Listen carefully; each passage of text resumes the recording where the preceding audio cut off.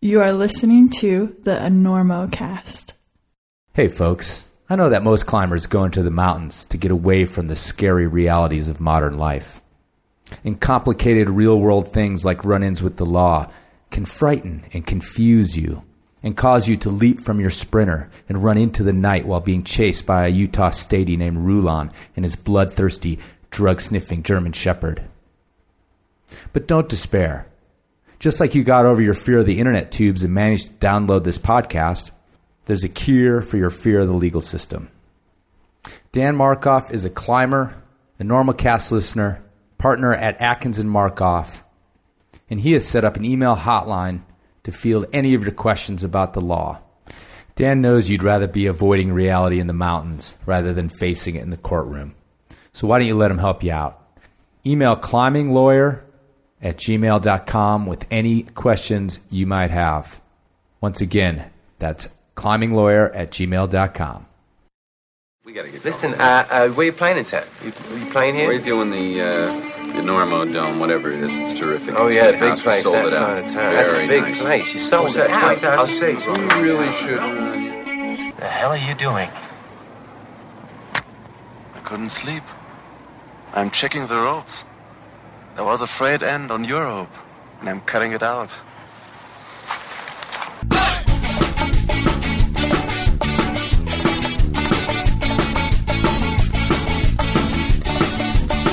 Good weather, bad weather. Now or later, anytime good for climbing.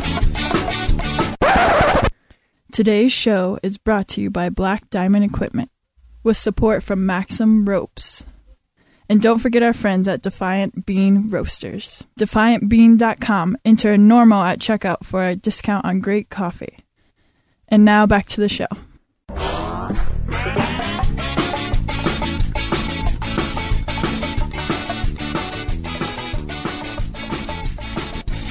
Hello and welcome to the Enormocast. This is your host, Chris Kalous. It is September 9th, 2013. It's about 8:30 Mountain Standard Time. And on today's show, episode 42, is author, climber, publisher, Luke Mehall. We talk about his ongoing publication called The Climbing Zine. Yes, it's a zine. I bet a couple of you skate punks from the 80s just had a flashback. And for the rest of you, you'll find out what a zine is in a few minutes. But first of all, I would like to announce for all of you who don't follow the Enormocast on Facebook, shame on you. Those people already know about this. They know about a lot of things you guys don't know about. Anyway, we have some new colors in t-shirts over at adiac.com. Adiac.com is where you can buy Enormocast t-shirts, although you can click over there from enormocast.com. That's easy enough. We got some new colors because some people complained that white was not a good climbing color. Although if you're like me and you never sweat, and your t-shirt, because of your fantastic technique, never comes in contact with the rock, white should be fine. But for you filthy, filthy climbers that look like little children at the ice cream shop after you're done climbing, there's some darker colors to hide all the filth. So check it out, adiac.com. Now for both the dirty and the clean.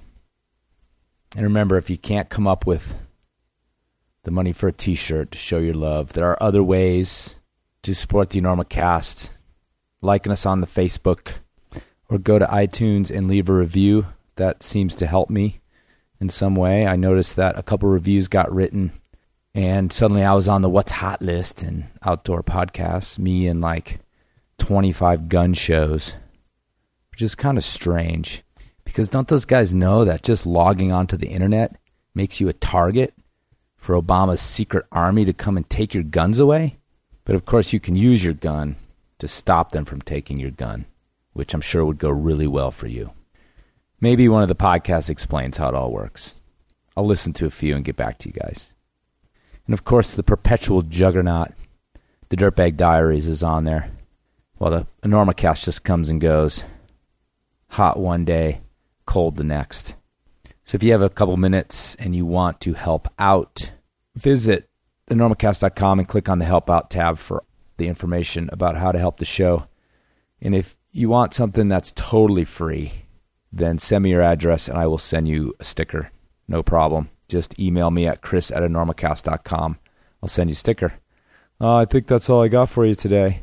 So let's just get right into the interview with Luke Mehall, who is the newest member of my secret league, my secret coalition of extraordinary climbing media gentlemen, and also a devoted practitioner of what he calls the Dirtbag state of mind.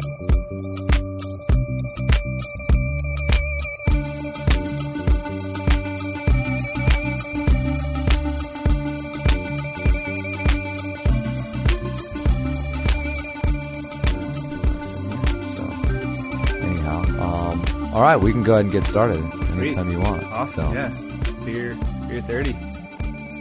Actually, yeah, it is. It's. I had one earlier this morning, which is unusual for me, but it's actually okay. 3:30, especially at the trade show. We should get this done and get back for all the other pouring. beer 30. Yeah. The All real right. Spray Fest. So I want to welcome Luke Mehall. What do we got? Mehall. That's what I thought, Yeah. but I used to call Fitz Cahall K-Hall. Yeah.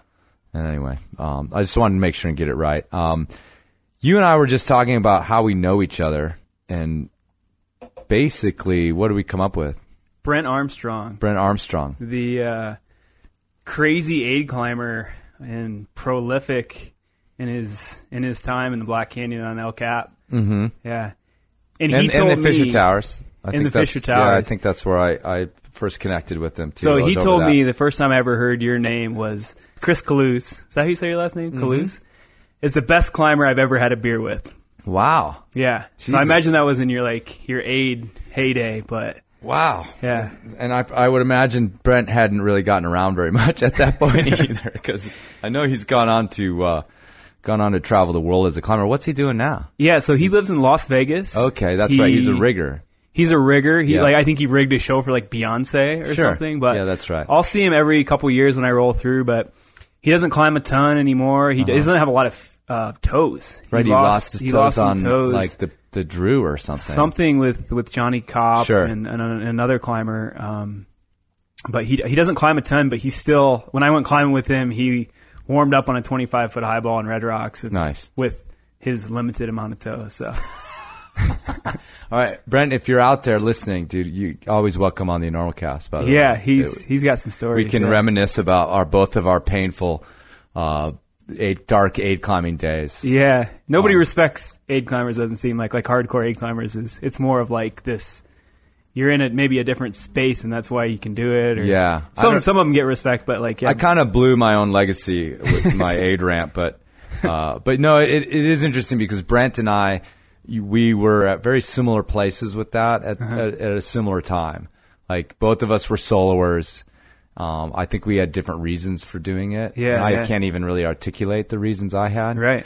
But we definitely met eye to eye on the deep dark aid climbing solo mission. So that's I think as much as that's a wonderful compliment that he gave me. I mean, I think it's as much that we sat there drinking beers with a guy that knew what we were both talking about. Back and forth, because it's a weird sport. Aid climbing and really hard aid climbing is definitely one of those things where it's what's that old cliche thing? If you have to ask, you'll never know. Yeah. But it's a really hard one to kind of get into the nitty gritty of soloing some really heinous wall in the black and why you do it and those sorts of things. So, and for context with Brent, I think Brent was the first big wall climber I ever met when I moved to Gunnison in 1999. And shortly after he went down on spring break, I think he had broken up with a girl and was in a crazy headspace and decided to do a repeat of a Jim Beyer route, Sure, I think Black that. Planet. Right. And he ended up going off on his own variation. So 9 days. It was over spring break, but spring break in Gunnison is not spring. It's winter, so everybody goes to the creek. Yeah.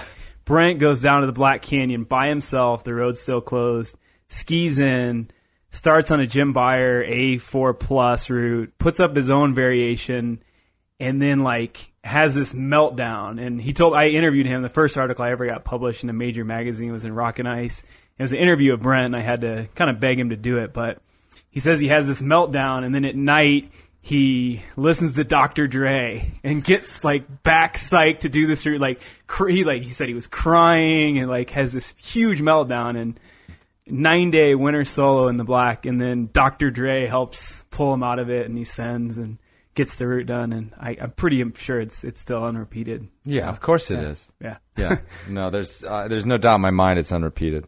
Anyway, shout out to Brent Armstrong. Like I said, if you're listening, Brent, come on the show. We'll get in touch. I'm pretty sure I'm Facebook friends with Brent. Is he on Facebook? I think he is. I think he spells his name backwards or something. Oh, that's right. Yeah. Of course. Anyway, so let's get back to you, because Yeah. this isn't about conjecture about Brent's desires and inner demons.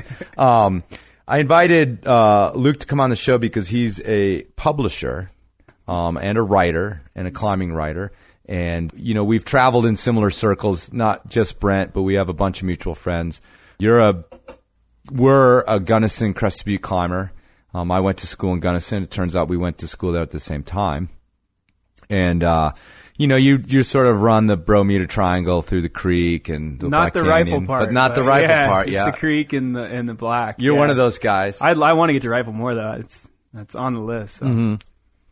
Anyway, but I wanted to talk to you, you know, mainly about sort of what kind of climber you are, how you got into writing about it, and then why you started this publishing company, and we'll go from there. So let's start with that. Like we just talked about, maybe you being a little bit more of a trad climber than any sort of sport climber, which is a necessity if you're going to be climbing out of gunny. But Right. yeah. So what kind of climber are you, Luke? Yeah, I'm a rock climber. I love rock climbing, bouldering, sport, crack climbing, aid climbing. So I don't really like to be cold though. So I'm definitely not an alpinist, but I'm a rock climber. You don't like to be cold, but you lived in gunny. But I lived in Gunny. Maybe that's why I don't like to be cold. Right. You moved away from there, down to the Sun Belt in Durango. Exactly. Tropics of Durango. You're a rock climber. Yeah. Doesn't matter what it is. I will never be on a big mountain with snow or ice. I don't even ice climb. Right. Yeah. No, I just had Aaron Mulkey in here from Wyoming, who's ice climber, and that's just met him basically today, yeah. That's basically all we talked about was how I don't like to ice climb and he does. That was the gist of the show. He likes cold water. I don't like cold water, and or frozen water for that matter. So tell me about becoming a rock climber. What's your background? Where'd you grow up? What kind of family you got? So I that grew sort of up thing? in the flatlands of Illinois, Normal, Illinois. Bloomington, Normal is the Twin Cities, and in the central Illinois, and I just tell people I'm from Normal, Illinois, because that describes it. But I started climbing down in southern Illinois, but I really didn't like it. I just went, and then I started. Wait a minute. Wait. You didn't like southern Illinois climbing, or you didn't like climbing? Climbing right away didn't grab me, at least outside. But then I actually got into it in the gym. So I was probably like 20 years old, and started going to this gym that was, at the time, billed as Upper Limits. Shout out to them. At the time, billed as the largest climbing gym in the United States, if not the world. I know it's been surpassed many, many times by now. Right. But this is the late 90s, and I liked the gym more than outside climbing. But so that lasted for about 4 or 5 months, and then I ended up moving out west to Gunnison, and which is totally different than the gym climbing environment. But I got hooked pretty quick in Gunnison. How'd you end up moving out there? Going to school, or It what? was pretty random. It's kind of a long story, but I kind of just took off from Illinois. I'd had enough and toured around Arizona, Utah, Colorado. You'd had enough of a town called Normal. Yeah, I had enough, man.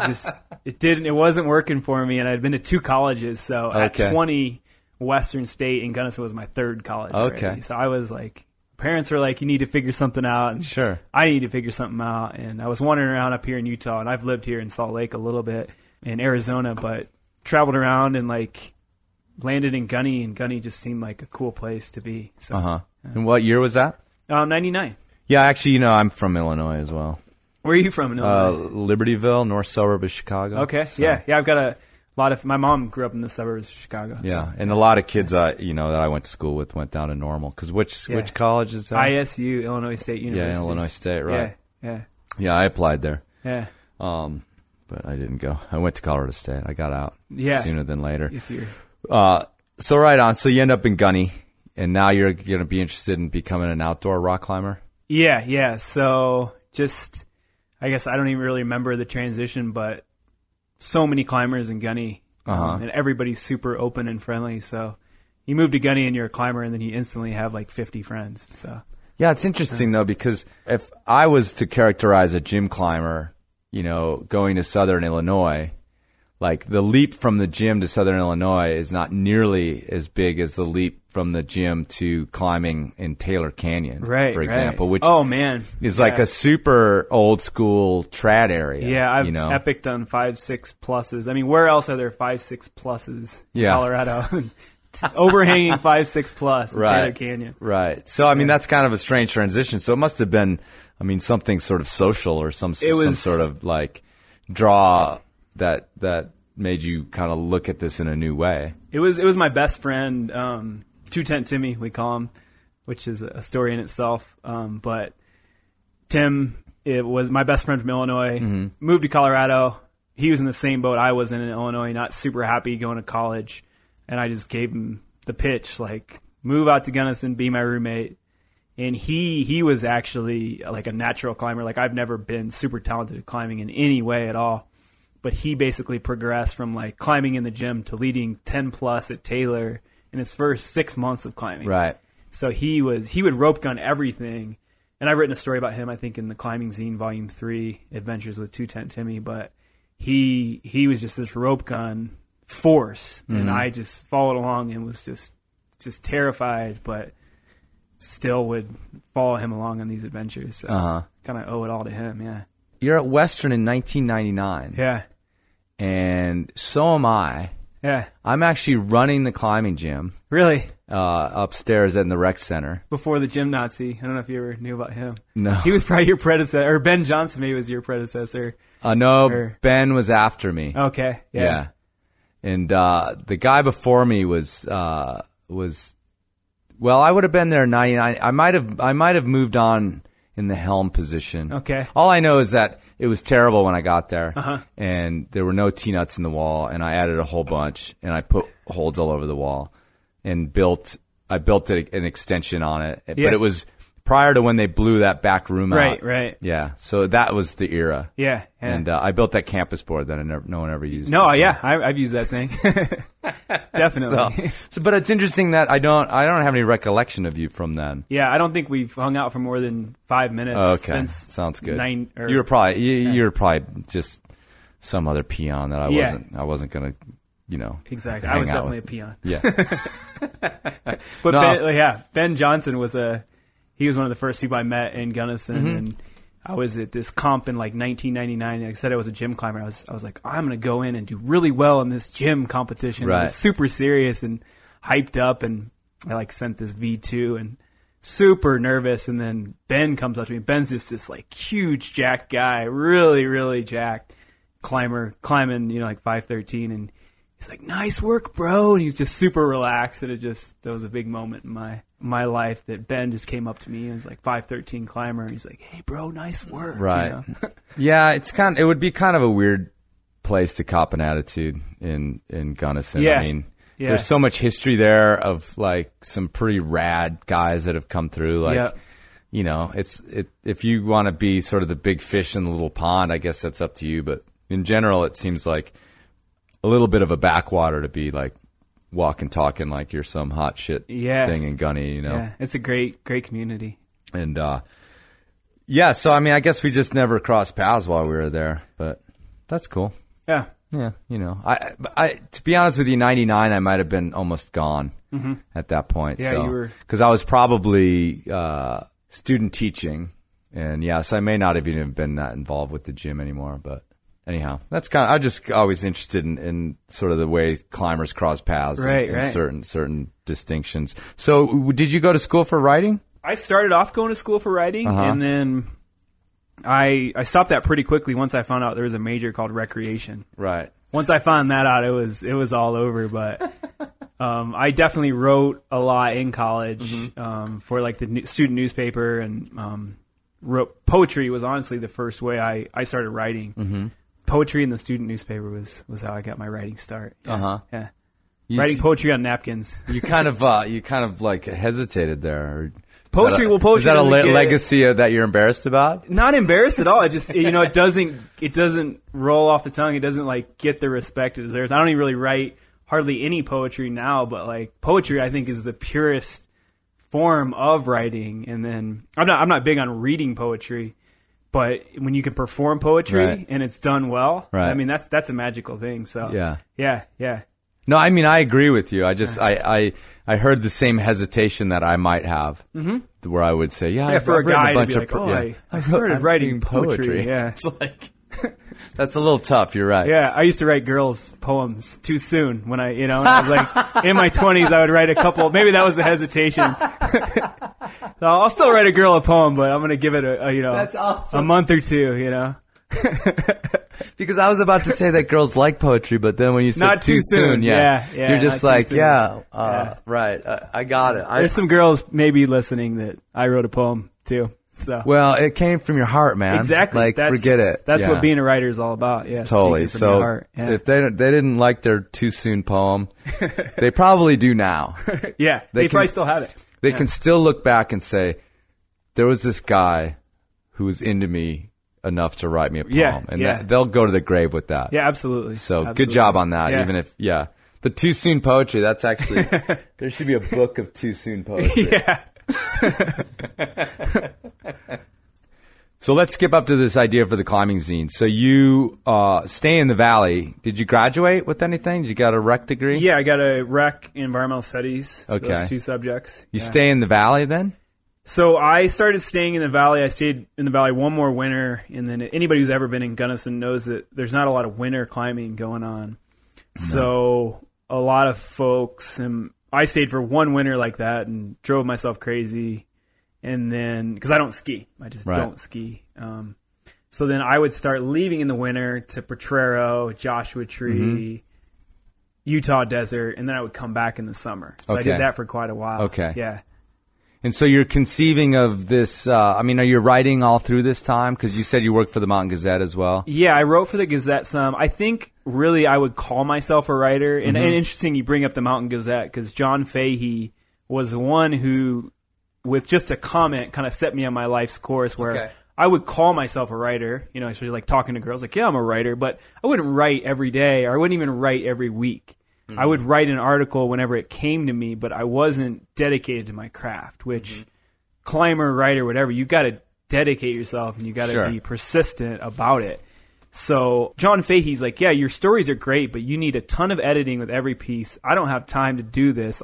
He would publish some of my stuff because George Sibley would recommend it. So George Sibley, most prolific contributor to the Mountain Gazette. Sure. Back when it was the Skiers Gazette, back when it was the Mountain Gazette in the 70s, and then that like 15, 20-year period before the Gazette was resurrected, and now it's down again. But John Fahey's like, your writing's good, but you need to learn the basics of writing. You need to get a writing job with a newspaper or a college. So basically, that's what I did. I was a climbing bum for a while, and then actually in Salt Lake, I had this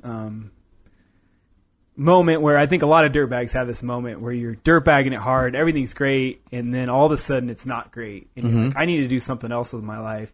And I was in Salt Lake. I had dirtbagged the winter before in J-Tree, and then I wanted to dirtbag again this winter, but I had tendonitis. So I ended up just in Salt Lake, and I like partied and hung out for 3 weeks, and then I ran out of money.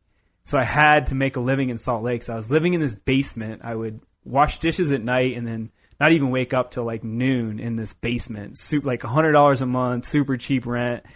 And eventually I'm like, okay, maybe Fahey's right. I need to get a writing job. So I ended up getting a writing job at the college I worked at in the public relations office.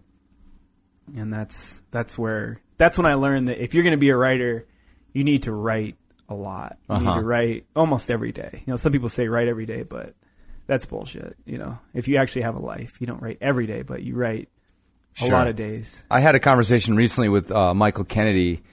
I don't know how we got onto the subject, but both of us admitted that although we'd written a bunch of articles, that we weren't actually writers. And that, like you started this part of the conversation by saying that, you'd written about trips that you'd done and things like that. And that I'm willing to do that, and I can put some words together and write about something that I've just done, but I'm not a writer in the sense that I can write all the time. Right. And he was the same way. He said, yeah, I don't write anymore because I don't do anything anymore, you know, and it's that in between writing that I think makes you a writer, that makes you sort of, you know, that you can do what you got to do every day, or most every day, as you just put it. Yeah, exactly. So that was a big step for you then to start producing writing all the time. So I did, writing for the college that I went to, writing about the students, writing about professors, whatever, marketing, public relations, typewriting.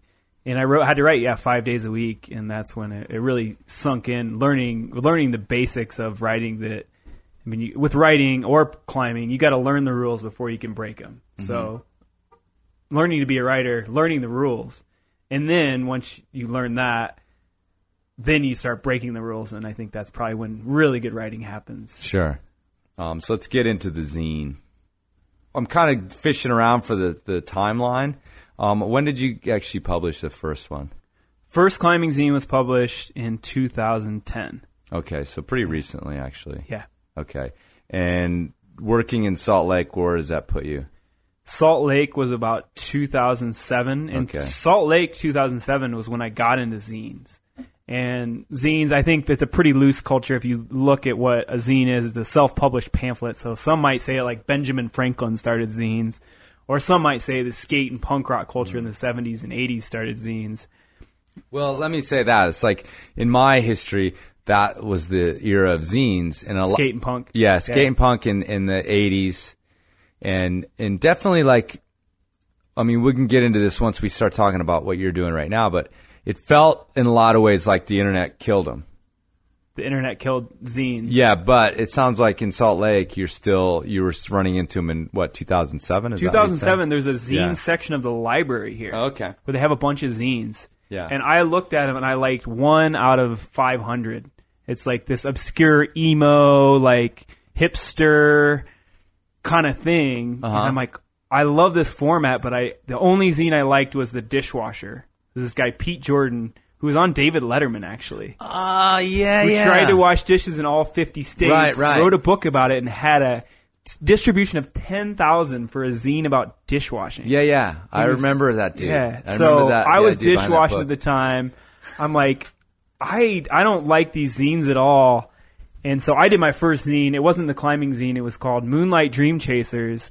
This guy I was working with who did the art on the cover, he's like, bro, man, when I was tripping the other day, I thought of this thing, and it was called Moonlight Dream Chasers. I don't know where it was going to go, but you should call your zine Moonlight Dream Chasers.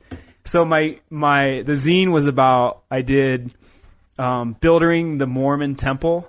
Okay. A fiction story, which I'm actually going to turn that into a book, I think. I do a lot of fiction writing. So these guys builder the Mormon temple. And then I did actually a review of Pete Jordan's book, and then another story about buildering. So it was like kind of a buildering theme deal. So that's how I got into zines, was in Salt Lake City in 2007. Right, so hold on a second, because people aren't going to even know what the hell a zine is anymore. So it's a self-published small pamphlet / magazine, hence the zine. They got rid of the mega. Exactly. And so when you say you put one together, like, what does that actually involve? Like, you go to Kinko's and like bust it out? Exactly. Yeah, okay. And I would so I got my heady friend to do the cover, who I was working with. He drew the cover, just like went to a coffee shop and he busted it out.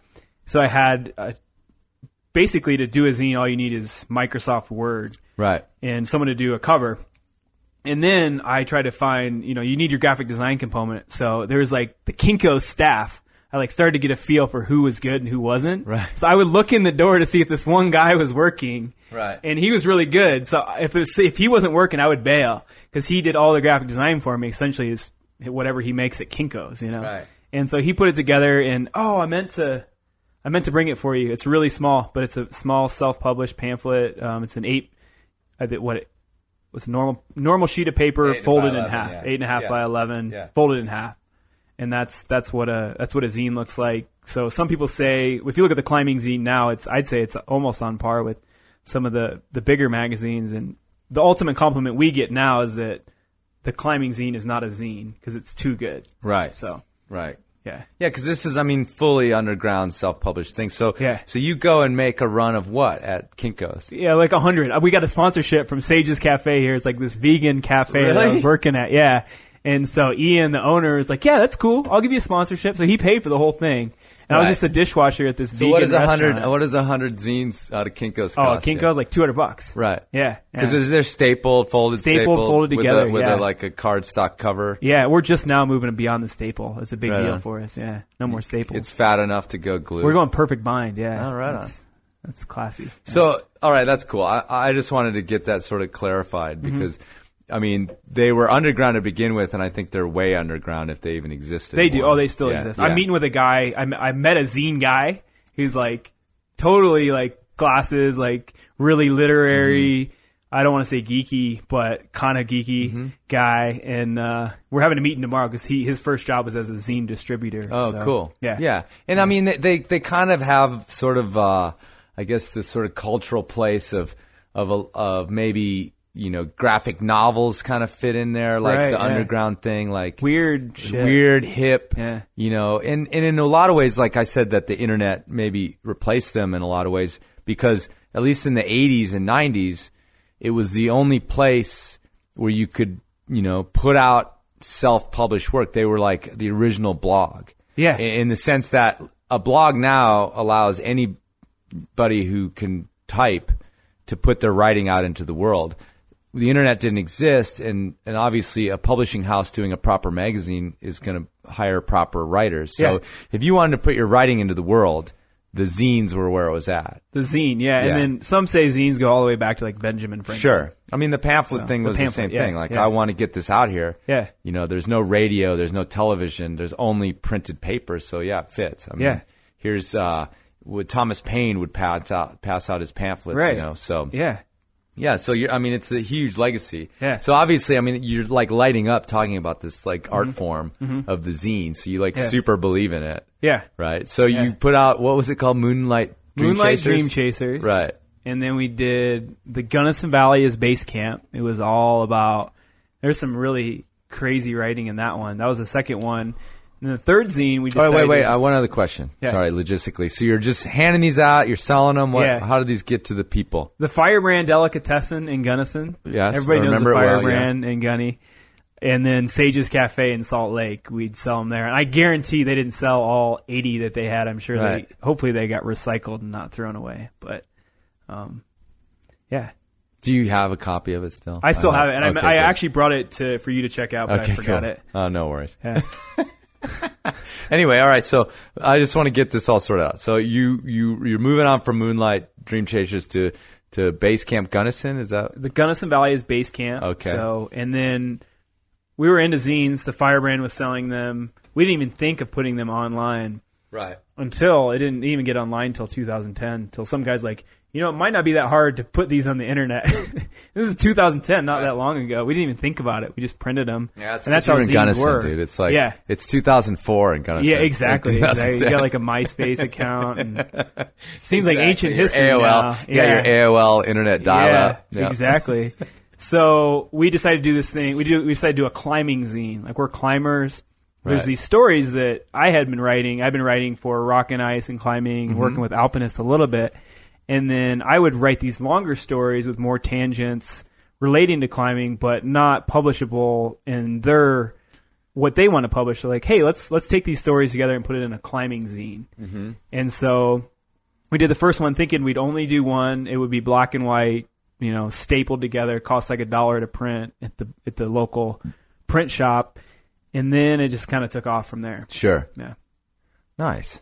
You guys actually contacted me about advertising Right, on the yeah. latest zine. Yeah. And I didn't hesitate, actually, even though I've not paid anyone else in this world for advertising. Yeah, we appreciate that. And It's a great ad too. and to be honest with you, I don't even know. I have no idea like what, if anything, will come of it because I don't care. Right. Because when I saw what you guys were doing, and I actually picked up one of your zines for the very first time when I was in Colombia. Oh, okay. Right. Crazy. Because your bro had been Yeah. down there. Yeah. Keith Brett and Yeah. Scott Borden. Yeah. And they had left one at the hostel, and I was like, "What is this little thing?" Yeah. And What's the name of checked that it out. hostel? The Refugio. La Mojara. Okay. Well, that's the cliff. Is that what is the Refugio? Is Refugio de Colombia? Is that the hostel? Oh, they're going to kill me if they hear this. Yeah. Anyway. We'll give him a shout out. Yeah. La Mojara is the cliff. Yeah. Refugio.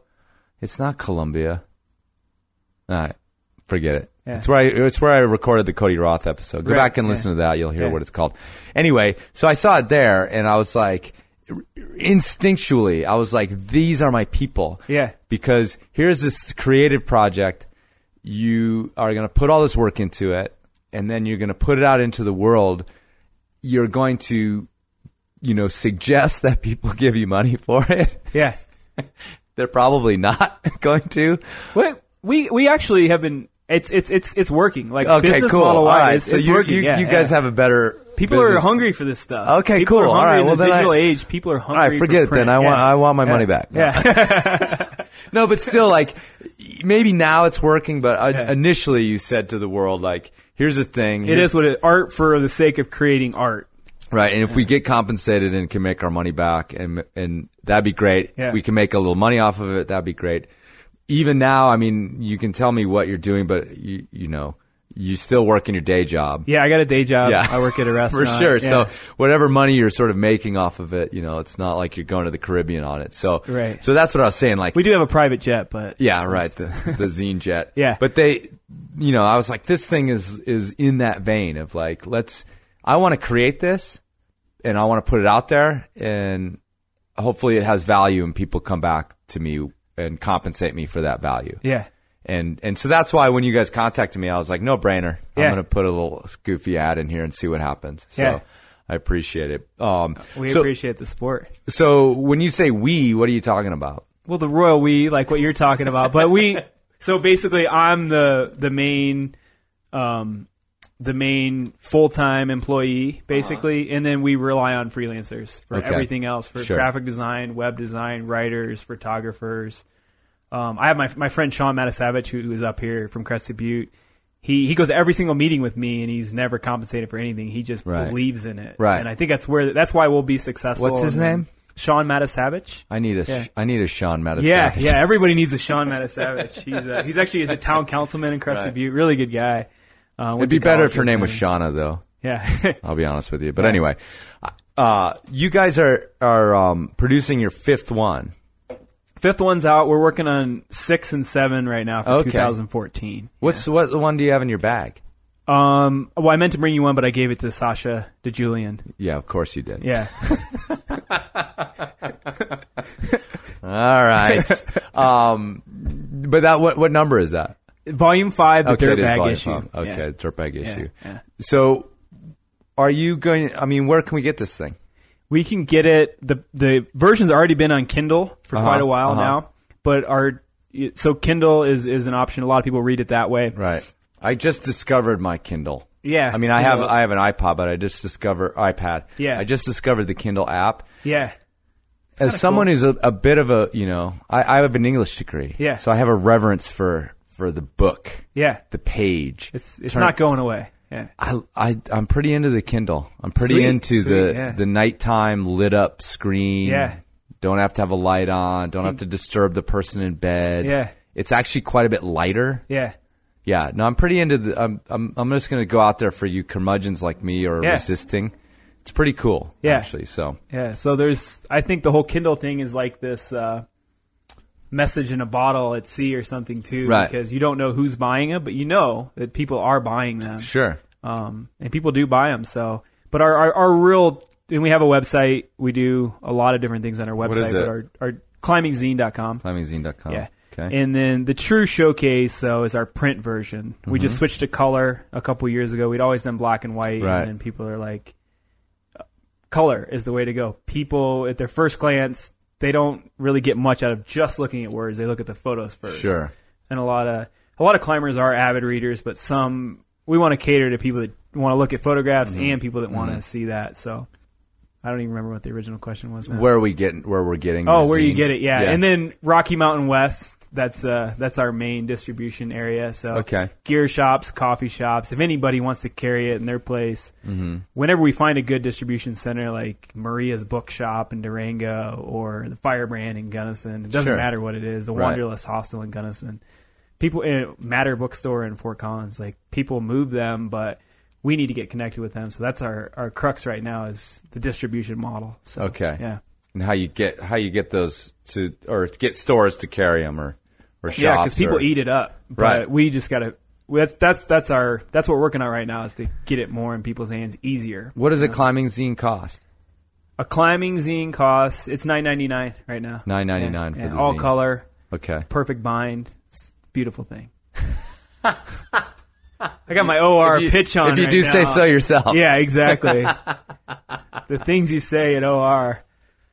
But yeah, it's I really Right. believe in it. Yeah. Well, let's back up here and let me ask you a little bit about, we just got a bunch of nuts and bolts about this thing. So why does this thing need to exist? Why does it need to exist against Rock and Ice, a regular magazine, or a climbing magazine or whatever else? I mean, philosophically, you guys must have some sort of undercurrent that you're like, this is why this writing about climbing is got to be out there. Yeah, so I write for the major magazines as well.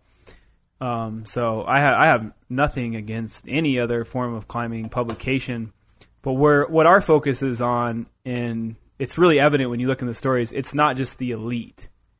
It's everybody's got a story, and we don't give any preference to someone because they have a name in climbing. We look at what story they're telling. And so, a perfect example is in this most recent zine, this piece by Stacy Bear, Iraq, Afghanistan war veteran, came back from Iraq, had some serious issues that he's very open about, Sure. alcohol addiction, cocaine addiction. Finally, one of his fellow vets is like, let's get out and go climbing. And he goes climbing, and the way he writes he writes several pages about war. I don't think any other climbing publication out there would allow so much of a tangent on something that actually has nothing to do with climbing. Sure. We do allow that because he ties it in at the end, and he writes about climbing the Flatiron, which if anybody, a lot of people have been to the Flatirons. It's not anything epic by any means, but the way he writes about climbing this 5.7, his very first climb, and it doesn't matter what he's writing about, if it's this free ascent up El Cap or whatever, but it's that role that climbing has in his life. And how it basically helps him deal with his PTSD. I mean, he's suicidal at this point, and how climbing just like gets him away from all that stuff. And Stacy Bear he's like big guy. He's like 6'8", 250. Like he's better as a linebacker than he is as a climber, but he loves climbing. And climbing, he says, climbing saves his life. Without climbing, he'd be dead or in jail.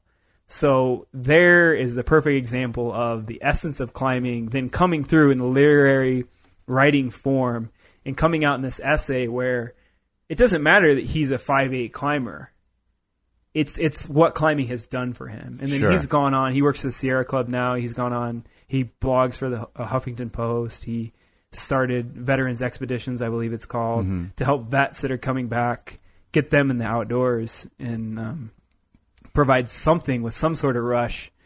Maybe, I don't know. So he writes in his essay that there's no rush that compares to the rush of war, but climbing is a hell of a rush that provides at least something to help him cope with coming back. So That's interesting. Yeah. We were just talking about, Aaron and I were just talking about like this kind of weird parallel adrenaline addiction, drug addiction sort of thing. And like, you know, that's an interesting comment that to go to war and to come back and then to like a normal life has been documented all over the place. Like that it really hard to do. Hard, yeah. You know, like, oh, I'm just going to, you know, go The pick up suicide some numbers diapers and go get diapers today and like mow the lawn. Yeah. You know, and 3 weeks ago I was like in a firefight. Right. Like it just doesn't do it for you. Right.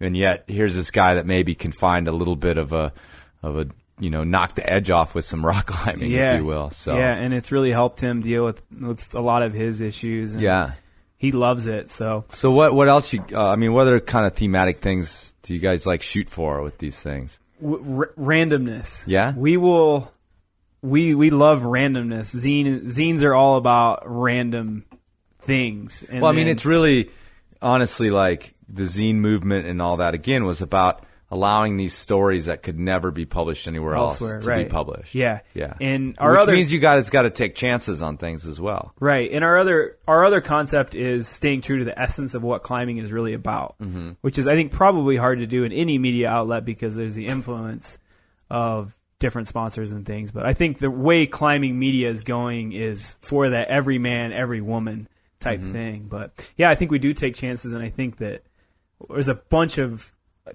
tangents and different types of essays, ranging from this lady Erica Lineberry, who does the Crag Mama blog, who is a mother climber who has a 3-year-old, 4-year-old kid. I don't know exactly how old her kid is, but she's getting it done. Like, she's climbing harder than she ever has, and she has a kid, so she blogs about it. So her article in the Dirtbag issue is called Family Dirtbagging, and then Stacy Bears is Climbing Past War. So we're covering a lot of subjects, tying them into climbing, but also giving a lot of freedom to the writer to go off on these tangents about whatever they'd like to write about. So what's your editorial staff? Is that also the Royal We?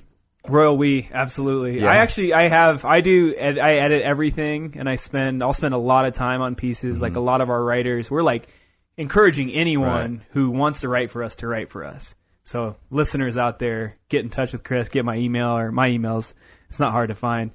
Well, I'll definitely, put a link to the site. So, sweet. But I mean, you do keep using us and we. There's other people involved. Definitely. Okay. I have about 5 editors that I rely on.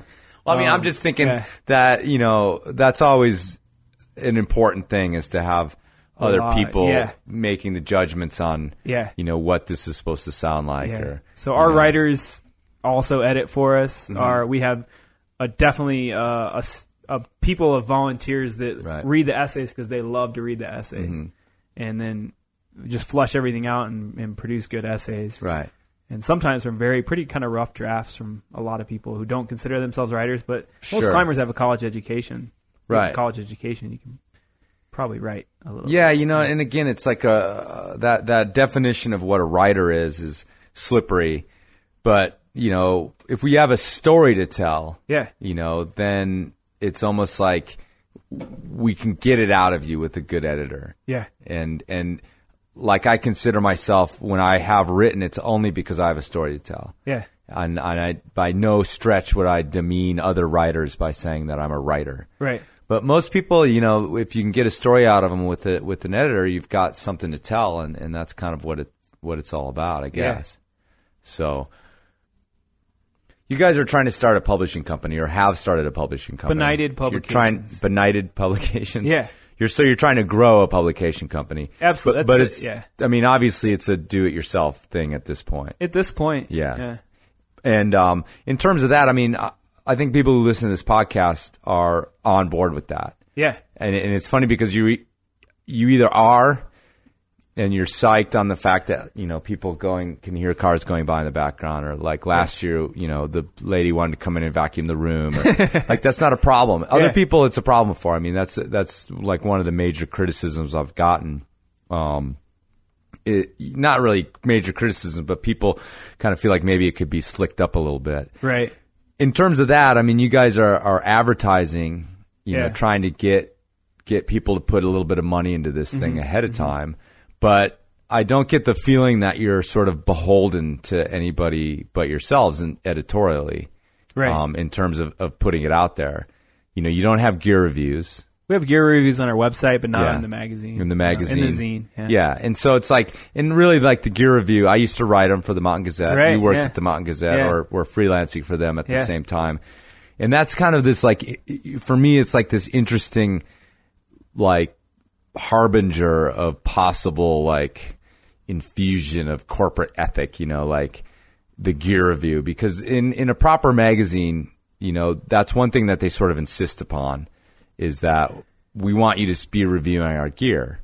And, people, heads up, like, magazines never do negative reviews. Like, go back to all of your whatever magazines you have stacked on the shelves and look through there.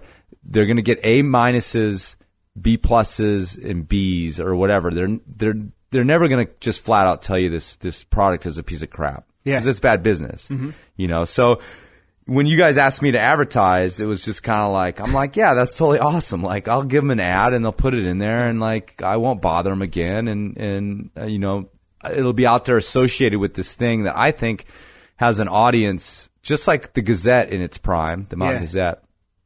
You wanted to open this thing up and just feel like these people were being like straight up with you. I mean, is that ever like come into you guys' conversation about like you guys, this royal we, this imaginary person? But I mean, is that a part of your ethic? Like, this has to feel like it's properly talking to an audience in a way that is not going to bullshit them in any way, shape, or form. Our philosophy is definitely to tell a real, true, and honest story. Mm-hmm. And honestly, the companies that we're meeting with are really, really want that voice in a magazine, honestly. Mm-hmm. So when you meet with companies, they're always saying these positive things. They're always saying, oh, yeah, we'll do this and they'll do that. So we'll see if it actually comes true in the future. I mean, we actually are getting more climbing companies on board, just like it seems like the Enormocast is. So, but I honestly think a lot of these companies want that true voice. Sure. So that's they need it filled, and I'm not like going to go out saying that it's all bullshit, and just because a magazine does that, it's some sort of like dishonest presentation, but it's true that we all, as producers of art and media, we have to walk that line. I mean, people with the Enormocast, I mean, I do a little advertising on here. That actually upset some people. People are wondering if I can do whatever I want on this show still. Right. Again, like when I kind of like got on board with the zine thing, I was like, I'm on board with this idea, whether it's you guys or whether it's other people doing like popular blogs that are real, like, from their heart voices of what they like to do.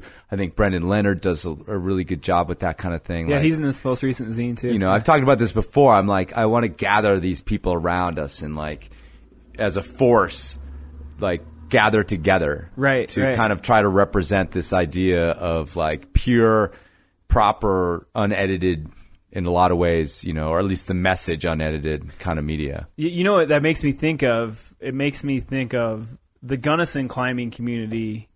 And when you think about the professional climbers in general, the people that are professional climbers are not necessarily the best climbers.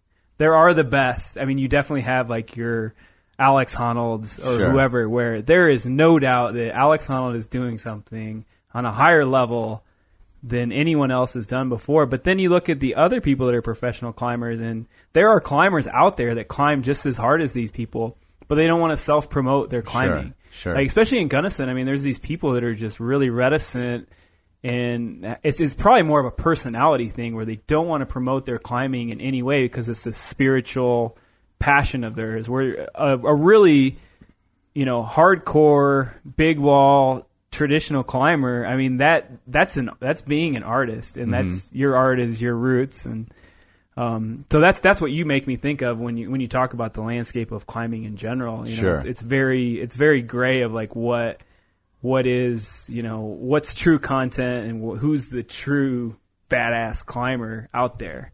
So that's what that made me think. I don't know if I answered your question. Yeah, totally. I mean, it's funny though, because now as I'm listening to you talk about it, and philosophically, it's like we start using these words like authentic, and in a lot of ways, sort of marketing and everything else has already hijacked a lot of these words. And then it's like, now am I thinking like, do I sound like some sort of poser, even like projecting out this whole idea of like, there's only a certain type of media that's proper and a certain type that's not.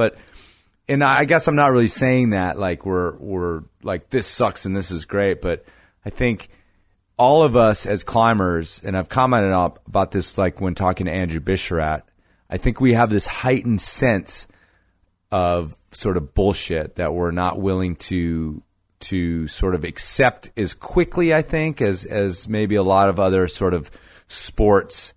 We it's like you see a picture of somebody and the rope looks taut. You're kind of like, wait a second, are they really climbing that? Right. And it's like, of course they weren't. They were at a photo shoot. Yeah. But we want this, like, we have this need for it to be real, so to speak. And I think within climbing, it's probably much more heightened. And actually, like I said, Andrew, who's worked at Rock and Ice, who worked at Rock and Ice for a very long time, complained about that all the time. Like, how difficult it was to, like, sell this idea to climbers because they were always turning their nose up at whatever they sort of printed. Right. So, I mean, I guess we've gone off on this major tangent away from the climbing zine, but personally, when I saw what you guys were doing, those were all sort of the thoughts that kind of went through my head. I'm like, and that again, it goes back to that zine culture. That's what it was about. Yeah. Is like, we can do whatever we want with this thing. Yeah. Yeah. And we've backed off a tiny bit just in changing. We did fiction for volumes 2 through 4. And we had these drug-dealing climbers named Cliff and Jack. And the name is Cliff Cash, of the fiction writer. It's my pen name.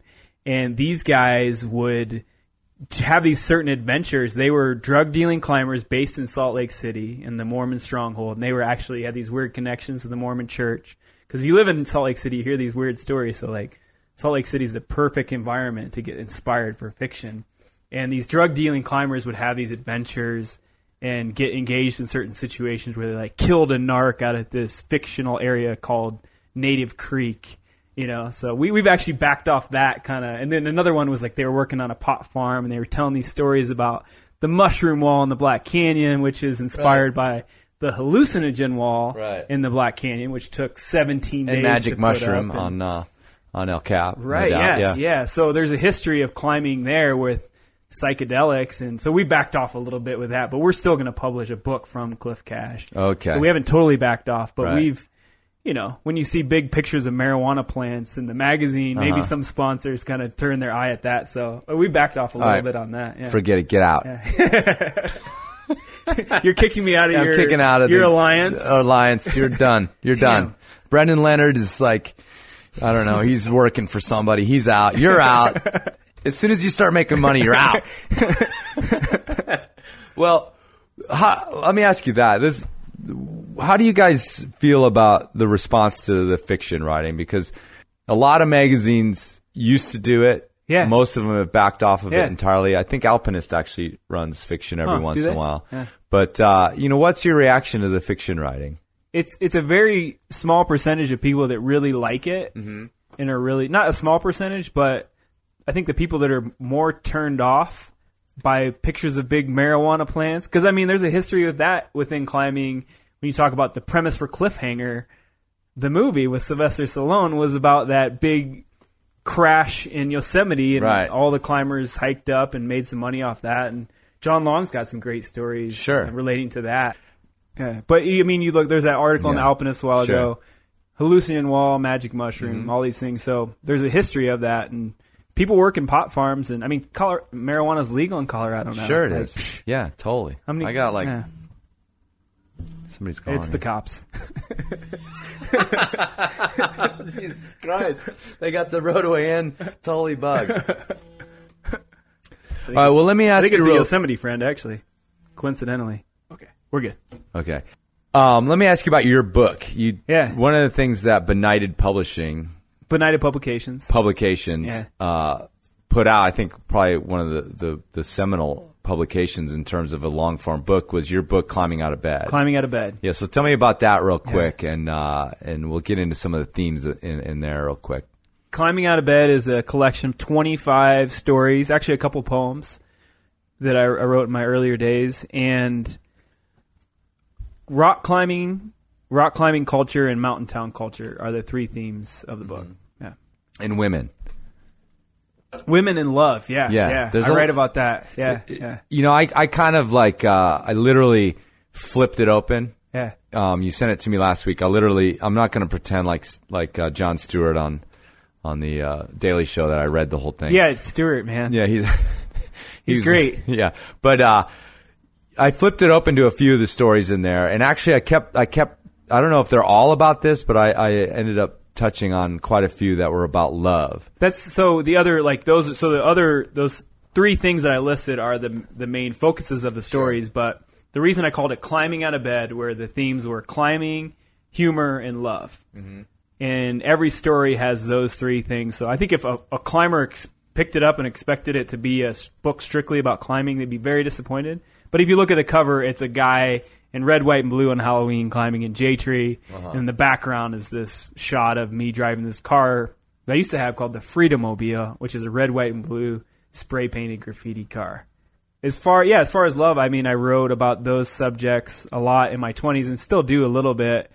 But it's that's the most embarrassing part of the book is the stories about love. But I mean, we all go through that stuff, and for me if I would have not published that stuff, it would have been not true to being an artist or writer. Sure. Even though I cringe when I look at it, and when I do book signings, I don't read about those stories where I'm like longing for love in Gunnison in the winter. You know, it sounds pathetic, kind of, but. Yeah. Well, the only reason I brought it up is because, again, I mean, when you're handed some sort of publication about climbing, you're usually prepared for the, I did this and here it was and it was rad and the storm came in and we almost died, but we didn't. Yeah. And so when I started dipping into these things, and it was like, I'm like, okay, this kid, and I use the word kid not of you as now, but then what you said, it comes across this college kid. I went to this college there. I lived in that town. I know what Gunnison is. You know how many girls to guy ratio there is in these small mountain towns. I think you even make a point of this in one of the stories. No matter where you are, it feels like that. Yeah. You could be in a town of like practically all women. Right. Well, when I was living in Salt Lake City, maybe. Yeah. Again, like it was a harbinger of what was in the book in terms of like, I'm not going to read this book about how rad this one move was, or like this climb was. Yeah. Although I don't know. I don't know if that's in there or not because I didn't get through. No, because I kind of suck at climbing, so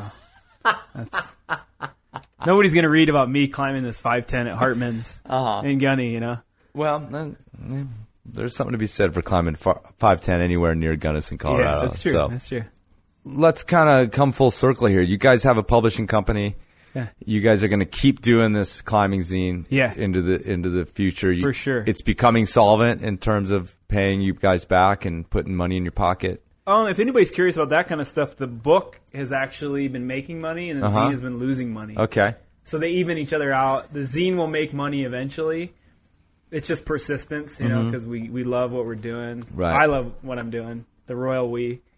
But yeah, if you're a aspiring writer who's got a book and nobody will publish it, kind of like mine, you fucking self-publish that shit. Get online. Actually, that's why I think this OR show is pretty cool, because I met somebody last year. I think it was one of the yoga slackers or whatever. They're like, yeah, I got an ebook, and they're like, oh, that's cool. And ebooks are kind of cool, but like a true writer wants their book to be printed. Right. And he's like, have you ever checked out CreateSpace, which is actually, it's an Amazon company. It's not like some secret underground thing, but I'd never heard about that. So I looked into that, and then I published my book on CreateSpace, and I've never lost any money in my book. We've lost money in the zine. I've lost money in the zine.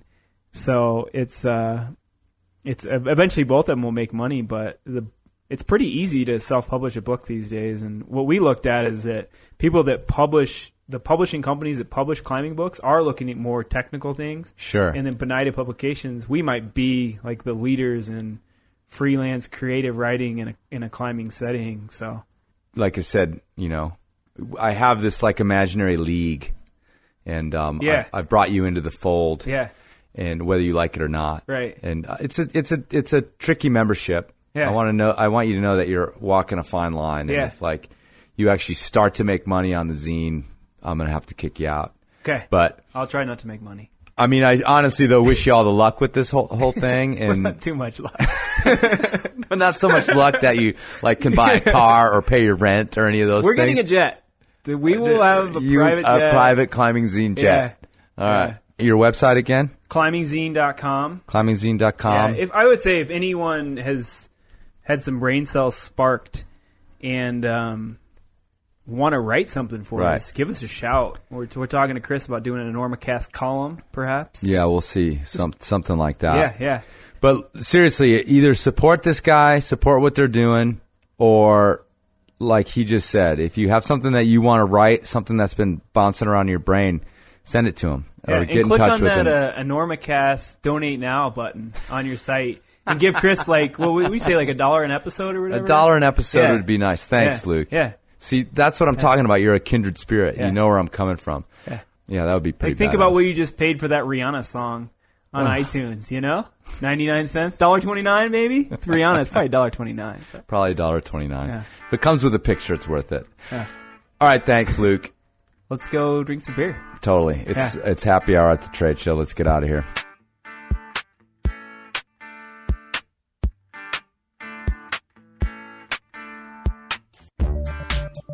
All right, then. Thanks for hanging with me and Luke. And if you want to find out more about the Climbing Zine or more about Luke's writing, head over to climbingzine.com. Luke's also got a blog. I'll link all this stuff over at the website. And in addition, Luke was nice enough to send over the author reading his own work from his book, Climbing Out of Bed. And I have posted that at the website. So if you go to the post for this podcast and then right-click or whatever it is you Apple people do to get that done, you can download that excerpt and check it out. It's just a few minutes from one of his stories from climbing out of bed. All right, folks, September is in full swing, which means at least here in Colorado and much of the United States, the powers of the burning death orb in the sky are starting to weaken. So it's time to quit talking about it and get out there and do it. And don't forget, check your knot.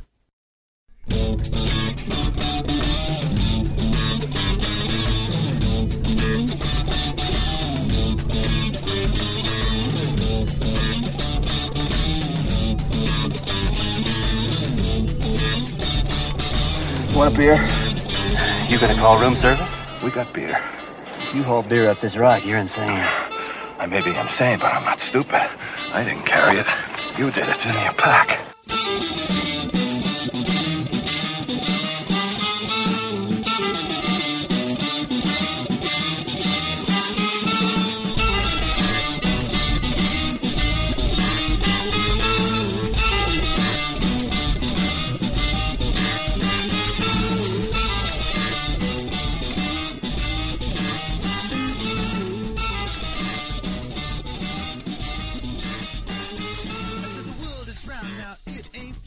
The teachers told me that's where it's at. So I